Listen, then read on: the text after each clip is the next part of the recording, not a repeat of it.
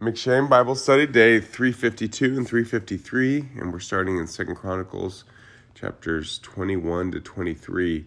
And we get a couple really bad kings, right? And we get a king that goes and kills all his brothers.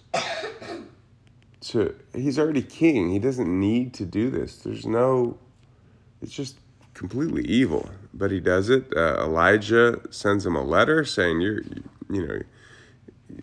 You're now cursed for not walking in the ways of the Lord, for doing all this evil. And so he says you're going to have a disease of your bowels, so he ends up dying a horrible death. And also there's other armies coming and conquering. They're losing territory. And Ahaziah becomes king. He's terrible. And he's aligned, of course, through family and by decision with Israel, and so they go about, and he ends up falling through Jehu, right? When Jehu cleanses Israel, he falls in that. And then we have his mother takes over as queen, and she's evil, and she kills all her grandkids except one is so this is Athaliah, and one I guess, granddaughter takes her little brother, Joash, and hides him away. And he's a little kid, 6 years old. Or no, they hide him for 6 years. What age does he become king? And so after 6 years of hiding him, the priest, I highlighted this part. I think it's a really cool picture. We've been talking about this a lot lately, because it's in the scriptures a lot, and it's a good picture for our current times. But so you have an evil queen ruling God's kingdom, right? And there's all these horrible things that God does not want as a part of his kingdom or for his people, but it's going on. And then you have this daughter hiding away a king, kind of a true church, right? And he's hidden away, right? And then he comes out and he's presented, right?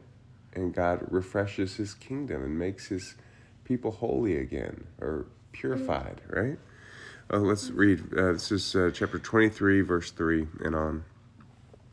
And all the assembly made a covenant with the king in the house of God, and Jehoiada said to them, Behold, the king's son, let him reign as the Lord spoke concerning the sons of David. So now we have the high priest saying, let him reign as the sons of David. So it's also kind of a cool picture. David's very often this Christ-like picture. And they're always talking about the sons of David, right? It's like many sons of God. For this is the thing that you shall do. Of you, priests and Levites who come off duty on the Sabbath, 1/3 shall be gatekeepers, and 1/3 shall be at the king's house, and 1/3 at the gate of the foundation. And all the people shall be in the courts of the house of the Lord. Let no one enter the house of the Lord except the priests and ministering Levites. They may enter, for they are holy, but all the people shall keep the charge of the Lord.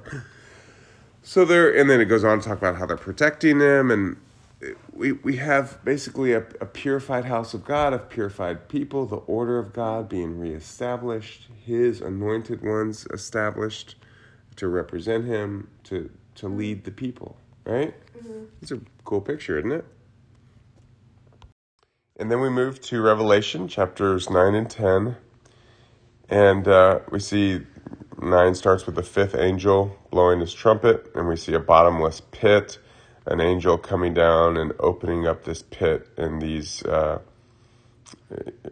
they're called, they have the power of scorpions, but they were like locusts, right? They're these horrible creatures, and they go around stinging and hurting people, right? Verse 4 says, they were told not to harm the grass of the earth or any green plant or any tree, but only those people who do not have the seal of God on their foreheads. So we have a distinguishment between the people of God and other people. And it goes through, this is, this destroyer is the one who can bring them out. And the whole chapter kind of goes on about it. And we talk about these different plagues.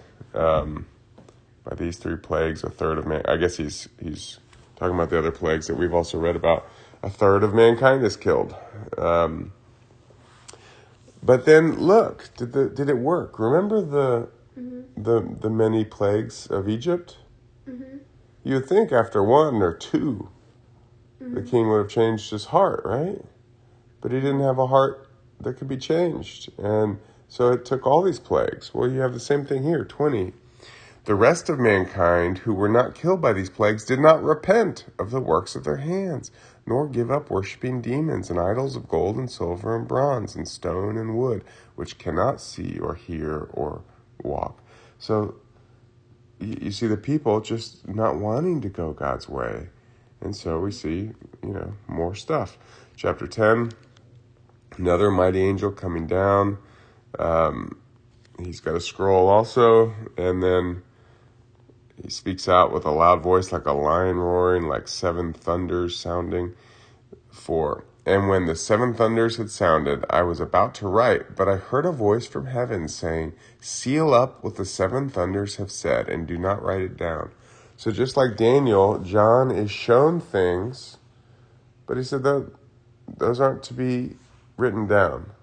Those are either to be revealed to people at certain times, or just to be experienced in real times, but they're not to be written down for now. But they were written down. He wrote down a lot of things, but he didn't write that down. Whatever he heard, he didn't write that down. Oh, he wrote down what talking about the angel, but not what the angel said. Right. 7. But that in the days of the trumpet call to be sounded by the 7th angel, the mystery of God would be fulfilled, just as he announced to his servants, the prophets. So he says this mystery, Paul talks a lot about this mystery, right? Mm-hmm. This mystery being revealed. This mystery of God and his purposes we talk a lot about, right? Mm-hmm. And so he says that these times, these things would actually come to be understood and come to fulfillment. All right. Next is Zechariah, chapters 5 and 6, and it's pretty wild stuff, huh? Mm-hmm. So we see Zechariah sees a giant flying scroll. It's 30 feet long and 15 feet wide. And then he says to me, this is the angel speaking, this is the curse that goes out over the face of the whole land, for everyone who steals shall be cleaned out according to what is on one side, and everyone who swears falsely shall be cleaned out according to what is on the other side. And he goes on, just basically saying this is destruction on all those who do not walk in the ways of the Lord, right? So very similar to what we were just reading in Revelation. And then we see, this one really caught my attention. It's similar to what we were just talking about. He goes on, starting in 5. Then the angel who talked with me came forward and said to me, lift your eyes and see what this is that is going out. And I said, what is it? He said, this is the basket that is going out. And he said, this is their iniquity in all the land. So there's iniquity in all the land in this basket. What does iniquity mean? Evil, falling short, going astray. 7. And behold, the leaden cover was lifted, and there was a what in the basket? A woman. A woman. So we just talked about that, right? This woman. This false church, right? So interesting, right? So we just talked about that picture of Athaliah in Chronicles, right? We know we're getting closer to seeing that picture in Revelation. Mm-hmm. And then we see this woman in the basket. And he said, this is wickedness. And he thrust her back into the basket and thrust down the leaden weight on his opening.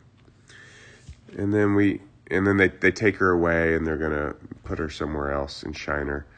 And in chapter 6, we see a vision of 4 chariots. So 4 strong chariots, each with horses of different colors. And Zechariah says, what are these, my Lord? 5. And the angel answered and said to me, these are going out to the 4 winds of heaven after presenting themselves before the Lord of all the earth. So I just found that interesting. We just read recently in Revelation the angels on the different four corners of the earth, right? We have the same thing here with the angels with the chariots and their horses going. So kind of establishing the purposes of God, right? And the judgment, the presence of God, the purposes of God, the closeness of God, right? The season. And then we see a crown. This is starting in verse 11. Take from them silver and gold and make a crown and set it on the head of Joshua, the son of Jehozadak, the high priest. Wait a minute. Do priests wear crowns? No. No, a priest is supposed to be a priest and a king, right? Those were always separate, right? Mm-hmm. But here we have God, through this angel, saying to Zechariah, Joshua, that's pretty clear. I just told you the other day, that's the same name as Jesus, right? Mm-hmm. Pretty clear reference to him, right? He's the high priest at this time. He says, put a crown on him. This couldn't be a more clear picture of Jesus, right? Or also, what is that? What does Jesus introduce? The order of Melchizedek, right? An order of those. Melchizedek was a priest and a king. He wasn't under Mosaic law. Mosaic law didn't exist yet. He was a priest of God Most High, and he was a king of Salem, right? Mm-hmm. King of righteousness and peace, right? And so we have this same picture here in Zechariah 12. And say to him, thus says the Lord of hosts, behold, the man whose name is the branch, for he shall branch out from his place, and he shall build the temple of the Lord. Mm-hmm. Right? So we see, what is the temple of the Lord today? This is clearly end time stuff, right? He lived in a time when there was a high priest named Joshua, and so he probably went and did these things. But this is all a picture of greater things, right? Mm-hmm. The temple is God's people, right? Uh-huh. 13, it is he who shall build the temple of the Lord and shall bear royal honor and shall sit and rule on his throne. And there shall be a priest on his throne, and the council of peace shall be between them both. Right? 15, and those who are far off shall come and help to build the temple. Mm-hmm. Right? Those who are far off, this is what we're called to be, to do, right? Who are far off shall come and help to build the temple of the Lord, and you shall know that the Lord of hosts has sent me to you. And this shall come to pass if you will diligently obey the voice of the Lord your God. Mm-hmm. It's always God's covenant promise, right? Walk in my ways and I will bless you. I will transform this world into my kingdom. All right, that was both chapters, right? All right, and we are finishing up with Psalms 129 through 134. And I'm not going to comment on most of them. I think there were a couple that stood out to me. And those were 131. Oh, that was also pretty long. Yeah, most of these are short. Okay, I'll read the whole thing. O Lord, my heart is not lifted up. My eyes are not raised too high. So this is David. This is such a good, I need this. I think this is a really important thing for everyone, right? Because the enemy, this is the battleground between us allowing God to rule our life and the enemy. Okay, this is where he works, in our soul. Okay? And he's constantly trying to get us to be obsessed with different things. Mm-hmm. These are the idols of our heart, right? Mm-hmm. And David says, O Lord, my heart is not lifted up. My eyes are not raised too high. I do not occupy myself with things too great and too marvelous for me. He says, if things are beyond me, I don't spend my time worrying about them. Mm-hmm. Right? That's a very unusual thing.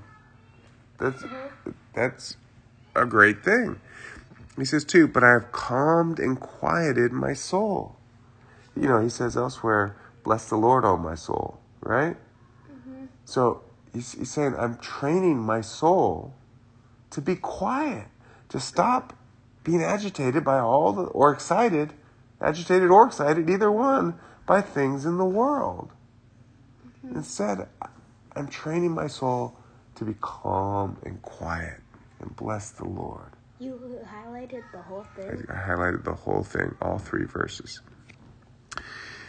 But I have calmed and quieted my soul like a weaned child with its mother. Like a weaned child is my soul within me. So it's funny I come across this. This is, I think Derek Prince just talked about this in the one I referenced yesterday. If a child's not weaned, it cries for milk, right? It sees its mommy, it's hungry, I don't want milk. If it's weaned, it's going to be still. It's not demanding that milk all the time, right? He says, I'm calming and quieting my soul like weaning a child, right? So my soul can be still. 3, O Israel, hope in the Lord from this time forth and forevermore. Let's put our hope in the Lord. Wait on the Lord. Trust in the Lord. Worship the Lord. Right? He's going from his own soul to all of the people of God. And he says, this is the way to do it. This is the way to hope in the Lord. All right. And then, let's see. I didn't highlight that one this time.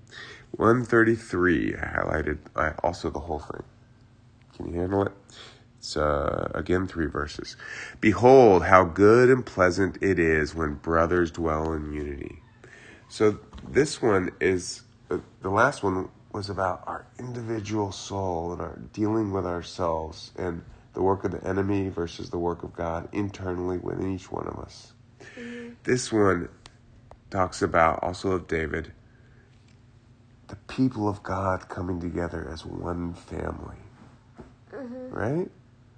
One unified family. That is God's purpose. Behold how good and pleasant it is when brothers dwell in unity. It is like the precious oil on the head running down on the beard of Aaron, running down on the collar of his robes. So oil represents this anointing, this blessing of God, right? Who's it on? Aaron, the high priest, right? Running down on his robes of righteousness, his robes of holiness, right? That is this picture, this high priest, this anointing, this righteousness and holiness. This comes about by the sons of God, the brothers, dwelling together in unity, being a one unified family of God, right? 3, it is like the dew of Hermon, like the wisdom of Hermon, right? The dew, what is dew? Fresh new day. It's a new way, a new life, right? Which falls on the mountains of Zion. The people of God, the holy place, the mountain we must ascend in order to enter into the presence of God, right? For there the Lord has commanded the blessing, life forevermore, eternal life in this place of ascending out of the ways of the world into the ways of God, into his Eden, his kingdom, his throne room, as a people unified together in his ways, in his love and his wisdom, right? His new life. All right, well, that's all I had today. Do you have anything else? No. God bless you. Yeah, God bless you.